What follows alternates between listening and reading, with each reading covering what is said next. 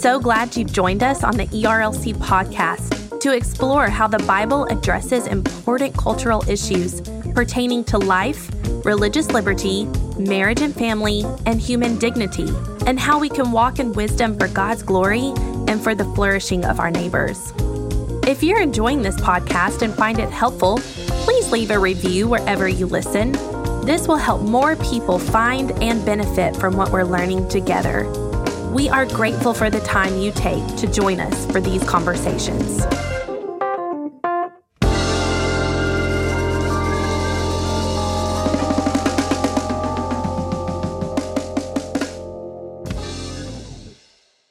You're listening to the ERLC podcast.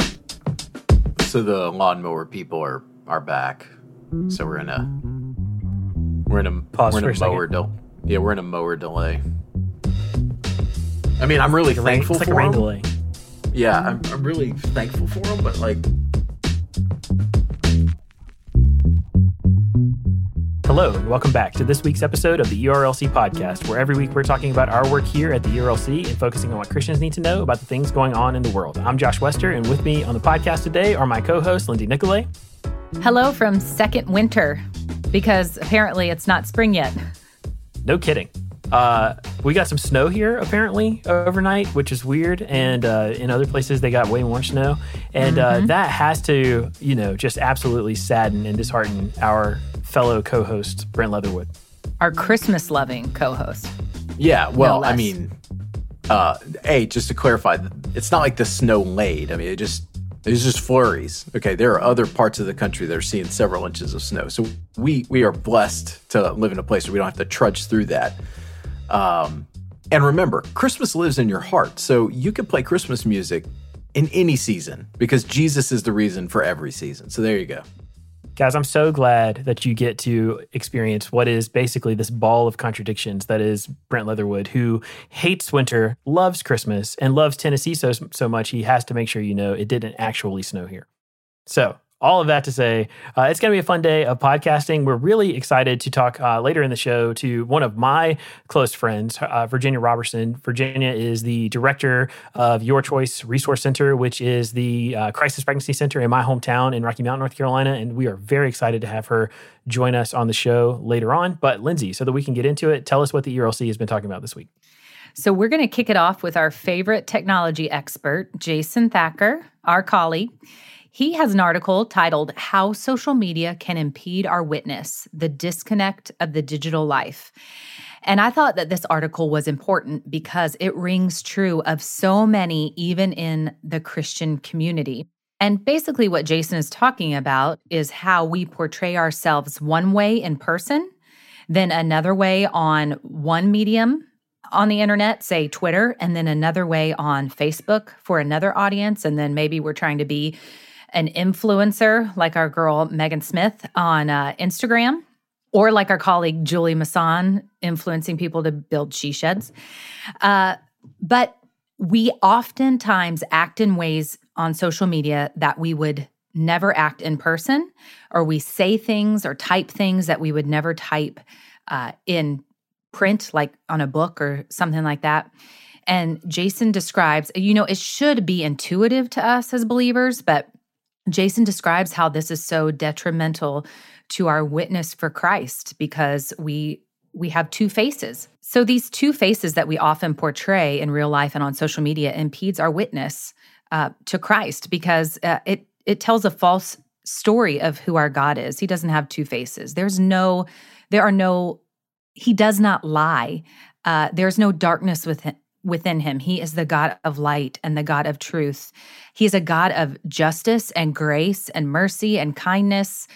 So we want to be people who reflect that, not just in person, but also on social media as well.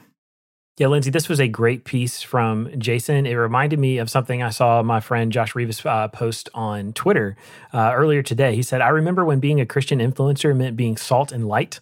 And man, I just thought that was really convicting because there's a lot to this whole online world about the way that we try to portray ourselves and what we want others to think about us. And what we should mostly be concerned with are the things that Jesus told us about being sure that people can see the love of Christ in us, about seeking first the kingdom. And so being salt and light in the world, that's a that's something to strive for or aim for when we're thinking about the way that we conduct ourselves online and in every aspect of our lives. And that's actually a great segue into the next article by Jill Wagner, also our colleague, because the reason why we strive to be salt and light, other than to reflect our Savior, to be obedient to Christ, is because we value the dignity, the inherent dignity of every individual that we're interacting with. And Jill's article is titled, How to Raise Children Who Honor Human Dignity. I loved this article. She shared some easy ways that we can lead our children, shepherd our children toward valuing every single individual, regardless of age, regardless of ethnicity, regardless of level of ability. And just some of the points she makes, I'll tell you real quick: instill personal worth, tell stories, foster diverse relationships, and store up good things. And she says this: in a world where differences so often stir up division and anger, may we be and raise the people who will take the opportunity to marvel at the multifaceted beauty of God's creation and demonstrate the gracious and compassionate love of our Savior to those around us. And really, the only response to that is amen. May the Lord make us this kind of people. Well, Lindsay, it was cool to see this article. I mean, human dignity is something that we focus on all the time here at the ERLC. And this particular article coming from Jill, who is someone who both in her own life and with her family absolutely models just being caring and being concerned for other people. She's really exemplary when it comes to caring and recognizing those around her and showing them that they matter to her. And so it was cool to see this. I love these articles that are aimed at how to teach your kids, how to talk to your kids, or in this case, how to raise children who do these things, because these are practices that we want our children to embrace and embody. Yeah, that gives me an opportunity to give a shout out to our former colleague, Philip Bethencourt, because the joke around the office was he always would write articles about how to teach your children this, 5 ways to talk to your kids about this. So we had to have some other people step up and carry that mantle. So we're thankful that Jill has written this article and for the resource that it is for our listeners. And then actually our colleagues are stealing the show this week. Because this final article is also by a staff member at the ERLC, Julie Masson. And Josh mentioned that later on we're going to talk to a pregnancy resource director. And this article that I'm highlighting by Julie is about a pregnancy resource center. And it's titled, COVID-19 Didn't Stop This Pregnancy Resource Center from Saving Lives. This week on ERLC.com, we are highlighting the amazing, wonderful, life-changing, and saving work of pregnancy resource centers. And Julie had the opportunity to visit a clinic within her hometown of Kansas City. And she told the story of how during COVID, there were many restrictions, lockdowns were happening, people couldn't come for in-person visits, and yet the staff at this clinic, Parkville Women's Clinic, did not let that stop them from serving mothers and fathers and these unborn babies during COVID-19. She talks about some of the changes that they made, some of the ways that they had to pivot, but also how that demonstrated their commitment to life and to human dignity. And then at the end, she gives a call to all of us as believers to reach out to our local pregnancy resource centers to find out ways that we can help. Even in the midst of lockdowns, we can do something as simple as provide donations of diapers and wipes. We can pray. We can do things like that. And as Julie says, it will go a long way in showing them that we stand for life together with them. We get to work in the public square, advocating for pro-life public policy changes, and that is a privilege for us to do. But I am so thankful that we are highlighting pregnancy resource clinics because they truly are on the front lines of this ministry, meeting vulnerable women and families who are maybe in situations they just don't know what to do. They are meeting them in that moment, a very hard moment in many of these cases, and they are serving them so well. And it leads in many cases, as a matter of fact, based on the statistics that we know from the clinics where we have placed ultrasound machines, the vast majority of times it actually leads to life. And so, like, what an amazing ministry that these leaders are able to do on the front lines, serving these women and families. And we want to lift them up, not just in prayer, but also supporting them. And so we are so thankful to be able to do that through our Stand for Life initiative and through our Psalm 139 project that places ultrasound machines in these. And one thing that always I'm always thankful for is, look, we are out there opposing the abortion industry and specifically Planned Parenthood. The number of these pregnancy resource clinics that are out there and these community centers that are serving women, they far outpace the number of Planned Parenthood clinics. And I think most Christians just don't even appreciate that. Like, there's a number of these clinics that are right in your communities, right in your neighborhoods, or in your state that need your kind of support. And we just need to do every opportunity to celebrate these people because they are saving lives. And gosh, what an amazing mission that these people are on. And this ministry is often fraught with spiritual warfare, where, as Brent, you mentioned, they're on the front lines of the battle, and there is a toll that it takes, and there's a price that they pay, and that's why they need us as believers to stand beside them for life. On our site this week, I just covered these 3 articles. There are other articles with topics like how to guard your life and doctrine in seminary, helping teens think through hard questions about Christianity, like who cares if you're a boy or a girl? How does politics shape the way we see the world? So I would encourage you as listeners to go to our site, read those things, save them, bookmark them if you don't have a chance to read them right away. But Josh and Brent, for now, that's your look at what's happening on ERLC.com. Hey, thanks, Lindsay. And that brings us to the culture section for the week. So Brent, tell us what's going on, man. All right, thanks for that, Josh. Since we are recording a tad earlier in this week, I thought I would just change it up a little bit and do kind of 3 big stories. There's obviously going to be some more news that breaks after we record this, but I thought these 3 stories were especially prominent and good fodder for us to talk about and for our audience to definitely know about. All right, so let's begin domestically with some news from the courtrooms. Derek Chauvin, the former police officer in Minneapolis, was found guilty on Tuesday of this week. Axios reports this. A jury on Tuesday found former Minneapolis police officer Derek Chauvin guilty of second-degree murder, third-degree murder, and second-degree manslaughter in George Floyd's death. This rare conviction of a police officer may come to be seen as a defining moment in America's collective reckoning with issues of race and justice. Video of Chauvin holding his knee to Floyd's neck for more than 9 minutes as Floyd pleaded that he couldn't breathe sparked global protests. He faces a likely sentence of up to 12 years behind bars for the second-degree murder charge, though the judge could go higher if jurors find aggregating factors. Following the verdict, President Biden and Vice President Harris spoke to Floyd's family on the phone. In a news conference, the president later said, quote, "Nothing is going to make it all better, but at least now there's some justice," he said. And so, look, for the ERLC, we work in the public square and in courtrooms, and one of the issues that we spend a lot of time on is racial unity and justice reform.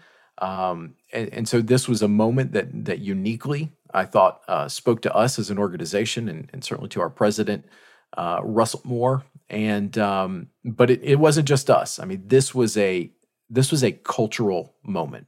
It really was, Brent. It was one of those moments that even if you weren't paying attention a lot to the lead up, even if yesterday you started your day in a totally normal way and weren't expecting to be caught up in the middle of one of these big moments in American history, by the end of the day, almost all of us were.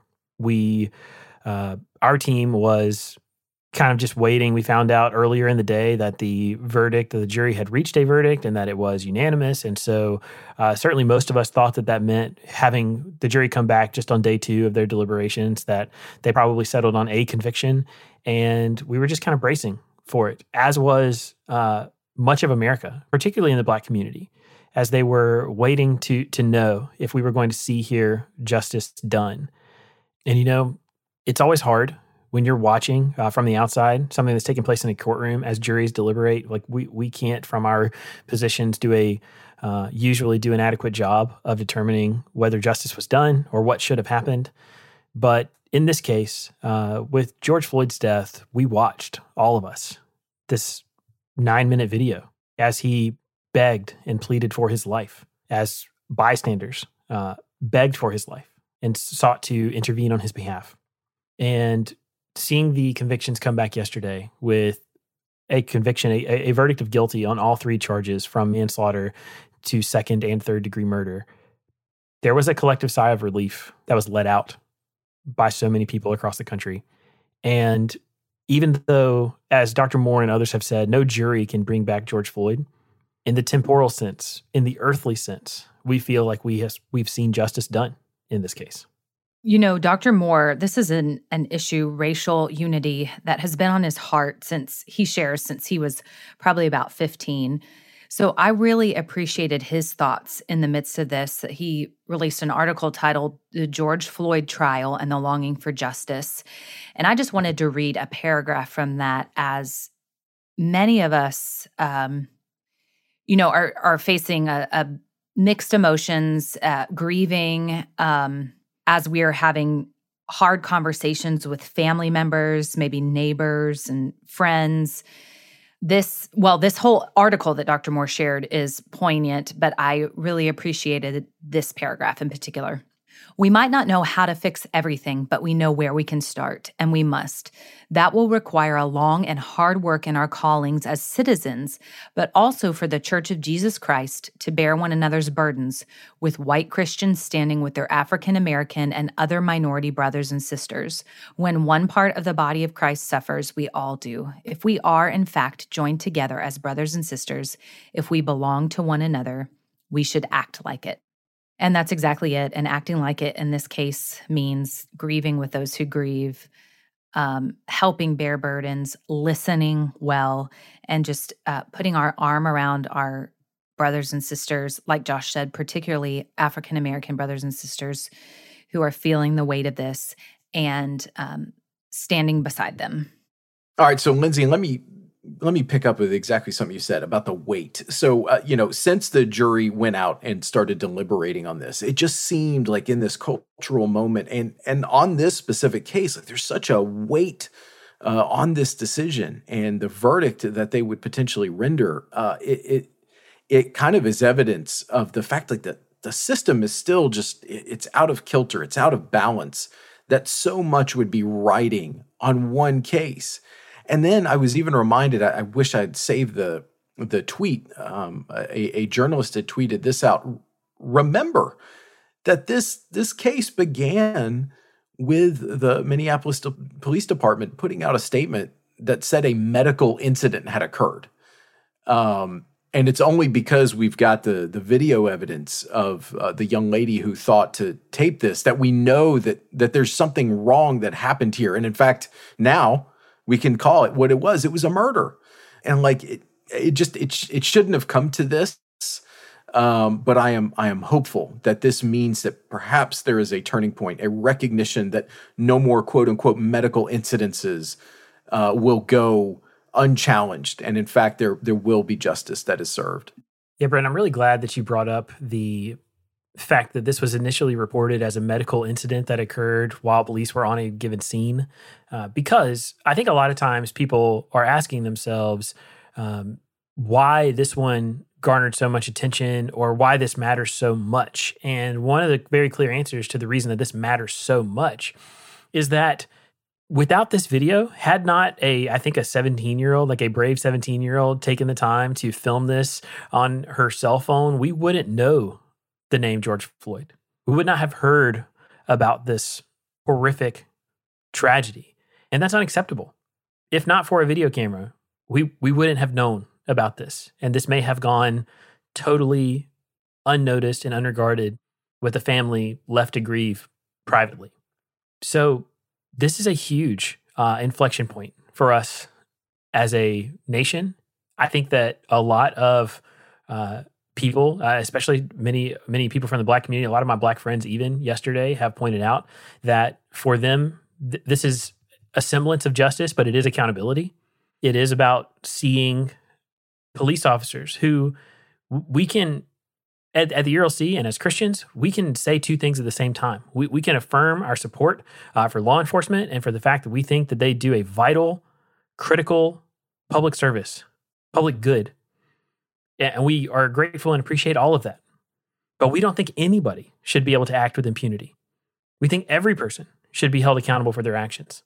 And we're at a place right now where a lot of people, like I mentioned earlier, are breathing a sigh of relief just to see this measure of accountability, to know that hopefully the future doesn't look like us repeating stories like this. It doesn't look like more people dying needlessly at the hands of the police. Okay, so that was a story that you likely did not miss because, I mean, it saturated the news environment. Here's one that maybe you did miss. So early in the week, it was announced that the Biden administration has reversed an order on the use of fetal tissue in research and medical research. So from our colleagues over at Baptist Press, pro-life advocates decried the Biden administration's decision to rescind policies that restricted research using human fetal tissue obtained from elective abortions. The National Institutes of Health announced on April 16th it would no longer maintain a human fetal tissue research ethics advisory board to review proposals for external experiments, such as at universities, using tissue from elective abortions. The board also recommended whether the entity should provide funding. In 2020, the advisory panel rejected 13 of 14 applications in the only meeting it held. The NIH also overturned a ban on research within institute laboratories that requires the new purchase of fetal tissue from elective abortions. Our boss, Southern Baptist ethicist Russell Moore, said this: "This was the wrong decision. We ought to have respect both for the sanctity of human life and also for the reverence we owe the bodies of the dead. We have seen time and time again that scientific research of the most cutting-edge kind can happen without any sacrifice of medical ethics or human dignity. This sort of research should be banned. Human life and human bodies are not means to an end." This is certainly something that's important for us in the Christian world and in the ethical space, and it's probably not something that a lot of pro-life advocates know about. Yeah, honestly, this is barbaric and horrific. What we're talking about is profiting, even if we're not talking about monetarily, we're talking about scientifically or medically profiting off the backs of aborted babies. That's just totally unacceptable. In the same way that we have this visceral reaction to the death of George Floyd and the injustice that is there, this is an unconscionable act of injustice.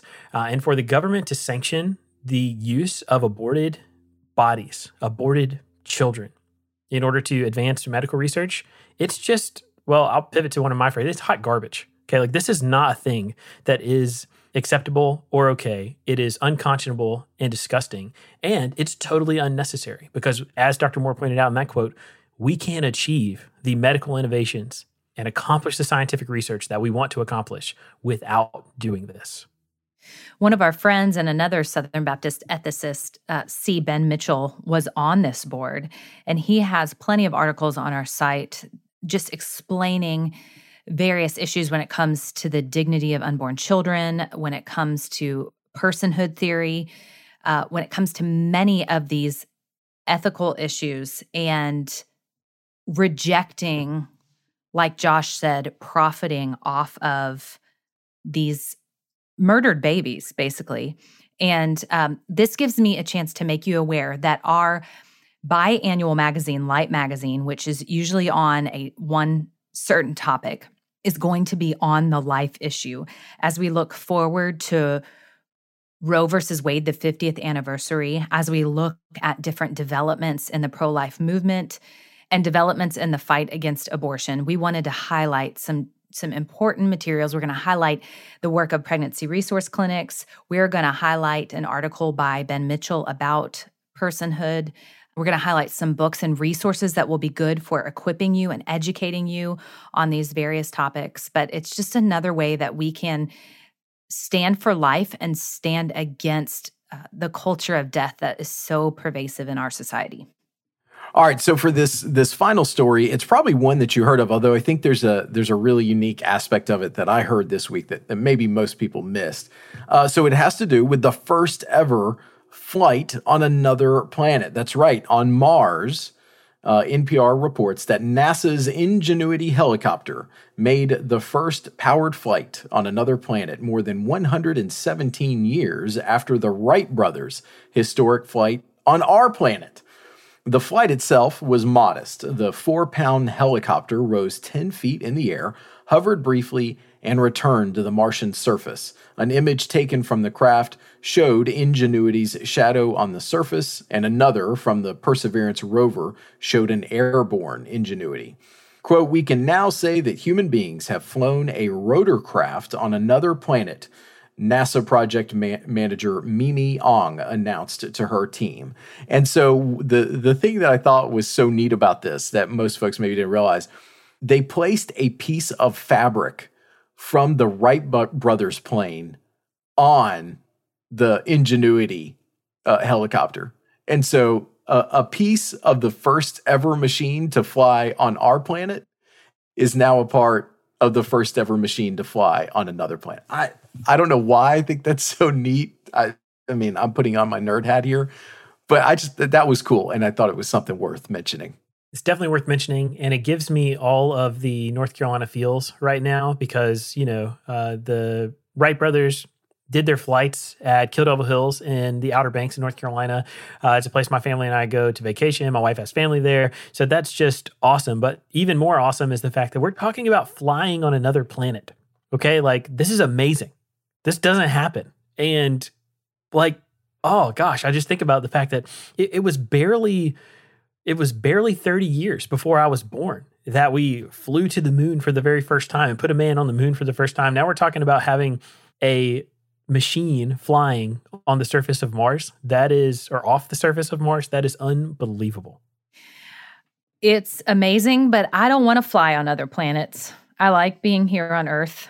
I like the safety and security that I'm provided.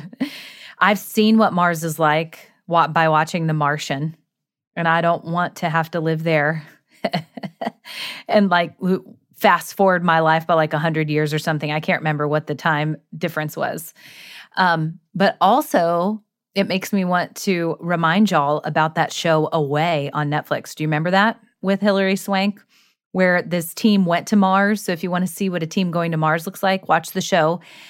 And I had such high hopes for it, but then season 2 got canceled, even though it was a hit show. So you only see them get to Mars. You don't know if they ever made it home. You don't know what happened. You don't know if they found Matt Damon there. You don't know any of that. So it's amazing that you can go to Mars, but I don't want to go. That's basically the short version of what I just said. Well, fun fact, and spoiler alert, I have never watched The Martian because Interstellar is one of my favorite movies, and Matt Damon is in space and plays the bad guy, and I just can't make the transfer to watch The Martian because for me, if Matt Damon's in space, he's a villain. So there you go. That's your useless piece of information. Wow, that's great. I love how we took a historic achievement kind and we just went to, sci-fi flicks. That's our that's our contribution to the moment. That's all we know of it. That's the only way we can really grasp it, Brent, from our sci-fi experiences. Yeah, well, it is. Look, it's a milestone, and who knows where this leads in terms of our exploration of the planets. But this was just a really neat moment, and I just thought that using something from the Wright brothers for this is, man, that's cool. So, anyways, that Josh and Lindsay, that's your look at This Week in Culture. Your abbreviated look at This Week in Culture. So now we're about to talk to Virginia Robertson. Virginia is one of she's a hero to me in life. She is the director of Your Choice Resource Center in Rocky Mount, North Carolina, which is my hometown. She's someone who is godly and dedicated to the cause of Christ and to the pro-life mission. She leads this local crisis pregnancy center in ministering to women and to our whole community in our hometown. And it is an honor to get to talk to her today. So, Virginia, as we're getting started, would you just tell us a little bit about yourself and how you're serving in ministry right now? And while you're at it, would you tell us one thing that God is teaching you in this season of life in ministry? Sure. I am the executive director of Your Choice Resource Center. I've been here for about 6 years. Before that, I taught middle schoolers. I have 4 grown children, 8 adorable grand darlings, and I'm married to a worship pastor. So that's kind of me. But what God is teaching, He is saying, not by might, not by power, but by my Spirit, says the Lord of hosts. You know, in Christian ministry, but just being a believer in general, we get the privilege of being part of whatever it is God is doing. But the thing is, it's all his thing. It's his agenda. It's his plan. It's his purpose. It's all of that. And so it has nothing to do with us, except that we get to be invited and we're covered by the blood of Jesus. Hallelujah. But it's by his Spirit. And then also prayer. The verse, we have a focus verse for the team, and it comes from Ephesians 6, praying at all times in the Spirit, with all prayer and supplication. To that end, keep alert and perseverance, making supplication for all the saints. Prayer, the Spirit of God and prayer, just crying out to God constantly. That is what he's saying. It's all about him. And it's such a relief to be able to depend on God and his Holy Spirit and not depend on ourselves. Well, I love that. I feel like I just want to raise my hands right now in worship. Thank you so much for that encouragement. And I was actually doing that. You were? I love it. I love that. Yeah. Oh, man. Well, I can tell that your work and your walk go hand in hand. So do you mind telling us a little bit about what led you to get involved in pro-life work, particularly through a local pregnancy resource center? Oh, yes. Well, I was raised in a Christian home, but it was not a pro-life home. Back in like the 70s, I don't know, the church just was real quiet about abortion and that kind of thing. But once I became familiar with a center and what they did, God is at work in these pregnancy resource centers every day, powerfully. And I want to be part of that. And I never saw myself as being on staff, and certainly not as the director. I had volunteered for many years. But anyhow, when God calls you to do something, you just better do it, no matter how hard it is. That is a great answer, and thank you. And so, look, a lot of our audience, they identify as pro-life, and they want to be supportive of pregnancy resource clinics. But I bet you there are quite a few folks that aren't maybe as familiar with like what your day-to-day looks like and how you are serving these women and families. So can you just give us a brief overview of what a PRC does? Yes. All pregnancy resource centers basically have the same vision, and that is that abortion will become unthinkable. And so, that goes way, way beyond legislation. That's about the hearts and minds of individuals. And so when, a person comes to us who's in an unplanned pregnancy, we try to identify, okay, what's their point of vulnerability? What is their challenge? What's causing them to feel like they have to get an abortion? And so we offer, of course, information about all their options. We tell them about the risks and the procedures of abortion. That's just really important, especially right now, with the pill being so readily available and the FDA just making teleabortions okay. They need to know what to expect with that. So we tell them about the risks and the procedures. Of course, we don't refer for abortions. We offer them free ultrasounds so they can see their baby. If adoption is something they're open to, then we will refer them to an adoption agency. If parenting is what they want to do, then we have all sorts of things. We have classes, online classes that are about prenatal classes, parenting classes, childbirth classes. And if they take those classes, then they earn vouchers. And they can use those vouchers to shop in our Abundant Joy Baby Boutique. And that's got everything babies need: cribs, car seats, anything, clothes, diapers, all of that. And they can shop. We have Bible studies. We have lactation classes. We try to meet every need that they may have. If their need is financial, we actually partner with a group called Let Them Live. And we can refer them, and they will assess the situation, and they have the resources to actually meet those financial needs. So with our different partnerships and what we have here in the center, we try to do everything to make abortion unthinkable. Just amazing work. And I'm so glad that you mentioned ultrasounds, because one of the best things we get to do at the ERLC is place ultrasounds at pregnancy resource centers across the country and soon internationally through our project called the Psalm 139 Project. So could you give us a little window into how this technology makes a difference in the work that you do? Oh, goodness gracious. Ultrasounds absolutely save lives. Back in the day before ultrasound, the question was, well, when's a baby a baby? When does life begin? All of that. And so like an early abortion just wasn't a big deal. But now ultrasound, that's a complete game changer, because, these moms can see their little baby. For our machine won't pick up till about around 6 weeks. We can show them, can see that little flicker, that little heartbeat. You see that little, we call them a butter bean, and just seeing that life that's in there. And we've had babies that look like they were putting on a show, for their moms to see them. And with high-powered ultrasound machines, the baby's heartbeat can be detected at 21 days after conception. Isn't that phenomenal? It's a miracle of modern technology, no doubt about it.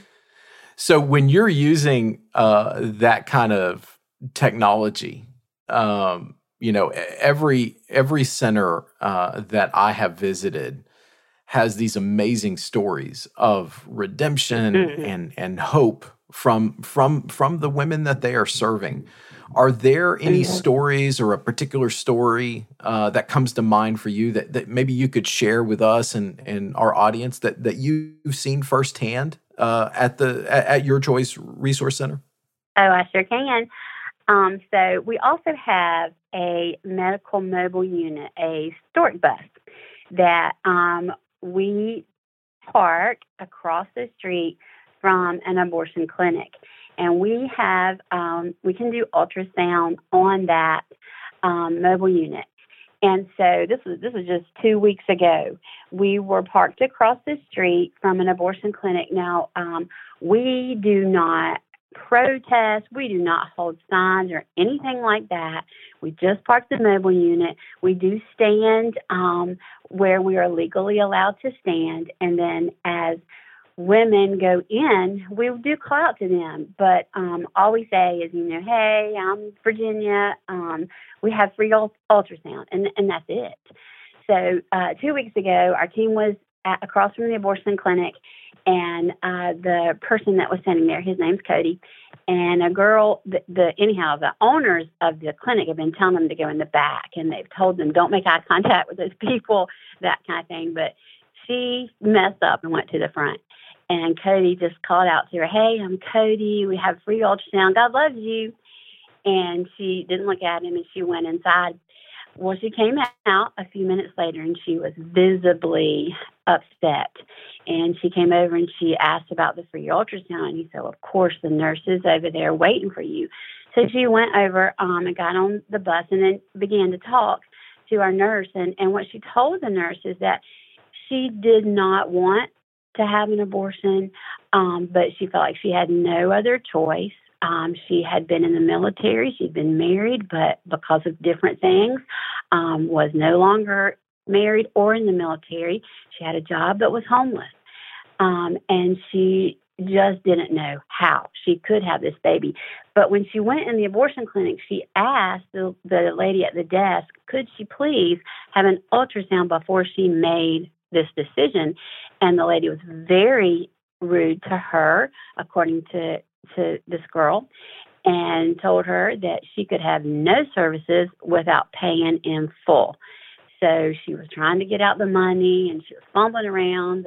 The lady was very impatient with her, and she kept hearing Cody's voice say, "Free ultrasound." So she just said, I can't do this now," and she walked out. Well, she was able to see the little flicker. It's a flickering light, these little itty bitties, little flickering light of the heartbeat of the baby. And she said, I can't do this. I can't do this. And our nurse, Cindy, just talked to her about, what had she ever thought about adoption? And she said, well, I have, and I think I can do this.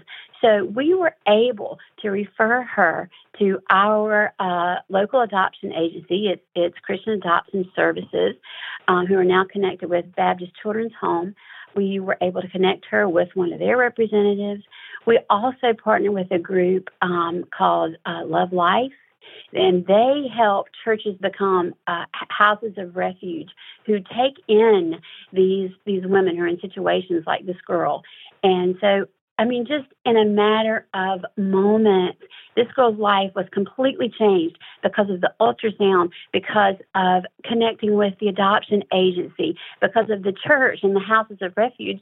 I'm sorry I'm going to get emotional, but praise God. Look at what he does. And yesterday, the mobile team was back outside the abortion clinic again. And she came on, to touch base and have another ultrasound and see her little peanut. We call her little peanut. And what a difference this has made in the life of this woman, but now her family, and now some other family. I am amazed at what God does. So thank you for what you do and for the ultrasound initiative that you have going on. Praise God, people's lives are being changed. Well, Virginia, I just have to say, gosh, this is just providence working out here. When we were talking earlier, we were talking about y'all being on the front lines of ministry, and here you are literally at that state mandated line outside of an abortion clinic, offering women a life-saving choice here, a life-saving option. And you're using the latest technology, the same technology that they have in there, in that abortion clinic. You're using it for life. And all of us, thank God. You literally brought us, tears in our eyes just hearing about this kind of success. And then B, I'd be remiss if I didn't mention, you've got a stork bus. How awesome what a great name. What a great name. So do you know about storks? It's called Save the Storks. Get it? Save the Storks. Well, I'm glad we got that in there for people in case they've never heard of something called a stork bus before. But Virginia, honestly, I knew this was going to be a great interview. I knew it was going to be great because I know you. I know about the incredible life-giving work that happens at Your Choice there in Rocky Mount and at PRCs all across the country. But we are so, so grateful for you and for your partnership in the gospel and for the amazing work that you are doing. Thank you so much for taking a few minutes to talk to us today. Oh, thank you. It's an absolute privilege. So now it's time for the lunchroom, where every week we tell you about the things we've been talking about with one another. Lindsay, you're up first this week, so tell us what's on your mind. So this is something I might have mentioned before. I cannot remember, but I'm just reminded again how beneficial it is to my own life. And that is the YouVersion Bible app that you can download on your phone.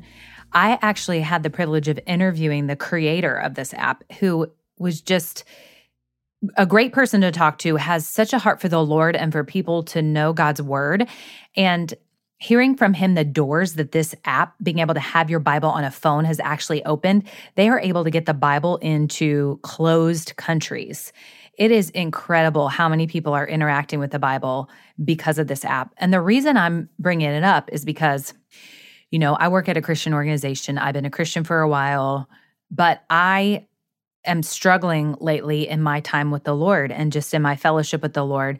And while I want to open my physical Bible, sometimes that's just hard based on the season of life that I'm in as far as convenience goes. So being able to keep track of what I'm reading, to have some accountability there. And then I was just introduced to prayer prompts that they have, where they each day will prompt you with scripture to pray. Sometimes they have prayers written down.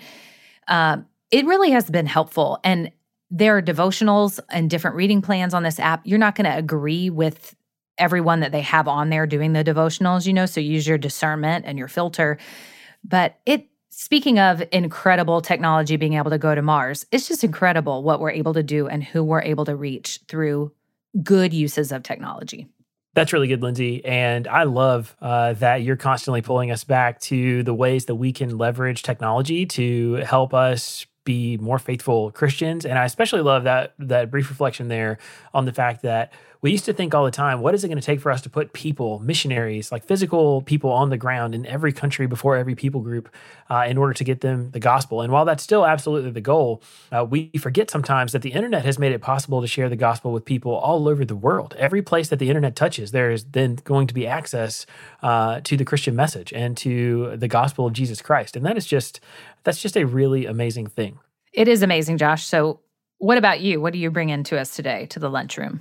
Yeah, so I'm going to be boring and just bring something that I'm reading and profiting from right now. It's a book called When Athens Met Jerusalem by John Mark Reynolds, and it's basically a Christian introduction to both classical philosophy and the history of Christian thought. It is super interesting to me and very nerdy, but if you are not familiar with the Western tradition of philosophy, this would be a pretty good place for you to jump in. It's published by IVP, and while it is several years old, I've found it to be incredibly helpful. Okay, when you said I'm going to be boring and share about a book that I'm reading, I was going to respond, that's not boring, Josh. It's good to read books. I love book recommendations. But then when you said the name of the title and the topic, I fell asleep immediately. And in fact, I just woke back up to respond. That's probably well-deserved. I was just thinking, well, this is typical. Yeah, this is typical. Right. So anyway, that is my leisure reading right now while I am in between major projects. So anyway, book recommendation, take it or leave it, but I'm finding it to be very helpful. Brent, what you bringing to the table this week? So, I thought this would be a good recommendation. It's something that I've been watching for a few weeks now. CBS News has a series that they have devoted to helping Americans to just find some common ground with one another, and they call it their Unifying America series. And there's just a lot of good, little 3-4 minute reports on steps that Americans in different communities are taking to just see the folks that maybe they don't always agree with on various issues, whether it's politically or culturally, and just trying to find some ways to build some rapport and build a relationship with them. And so there's some about different communities, one in Kentucky and one in Massachusetts, that are kind of at the opposite ends politically, just coming together through Zoom meetings. There's another about refashioning old properties so that people can learn more about Black history. It's a great series. It's an informative series. It doesn't take a lot of time, but I think it will spark some conversations in your household or your church group about just ways that you can reach out to those who might not be just like you, and build some good common community bonds. And that's certainly something that our nation needs more of right now. Well, that's another example of a good use of technology, Brent. Back in the day, before we were able to view shows like this or have easy access to them, it wasn't doable to actually witness how other people in other parts of the world or even in our community lived. And now it's so easy to get a peek into their lives, and so that we can no longer say we haven't seen, we have seen. And hopefully the Lord will use that to soften our hearts to, like you said, and the goal of this is to be a unifying force between us as Americans, but more than that, for us Christians to minister to those around us. So that's going to do it for the show today. As always, we just want to say thanks so much for listening. We are glad to just walk through every week with you as we deal with all the things happening in our world and in our culture and trying to think about those things through a gospel framework. If you like the show and want to help us spread the word, please consider sharing this episode on social media or going into your podcast app and leaving us a rating or a brief review. But for Brent and Lindsay and myself, we want to say thanks so much for listening, and we look forward to being back next week with more content.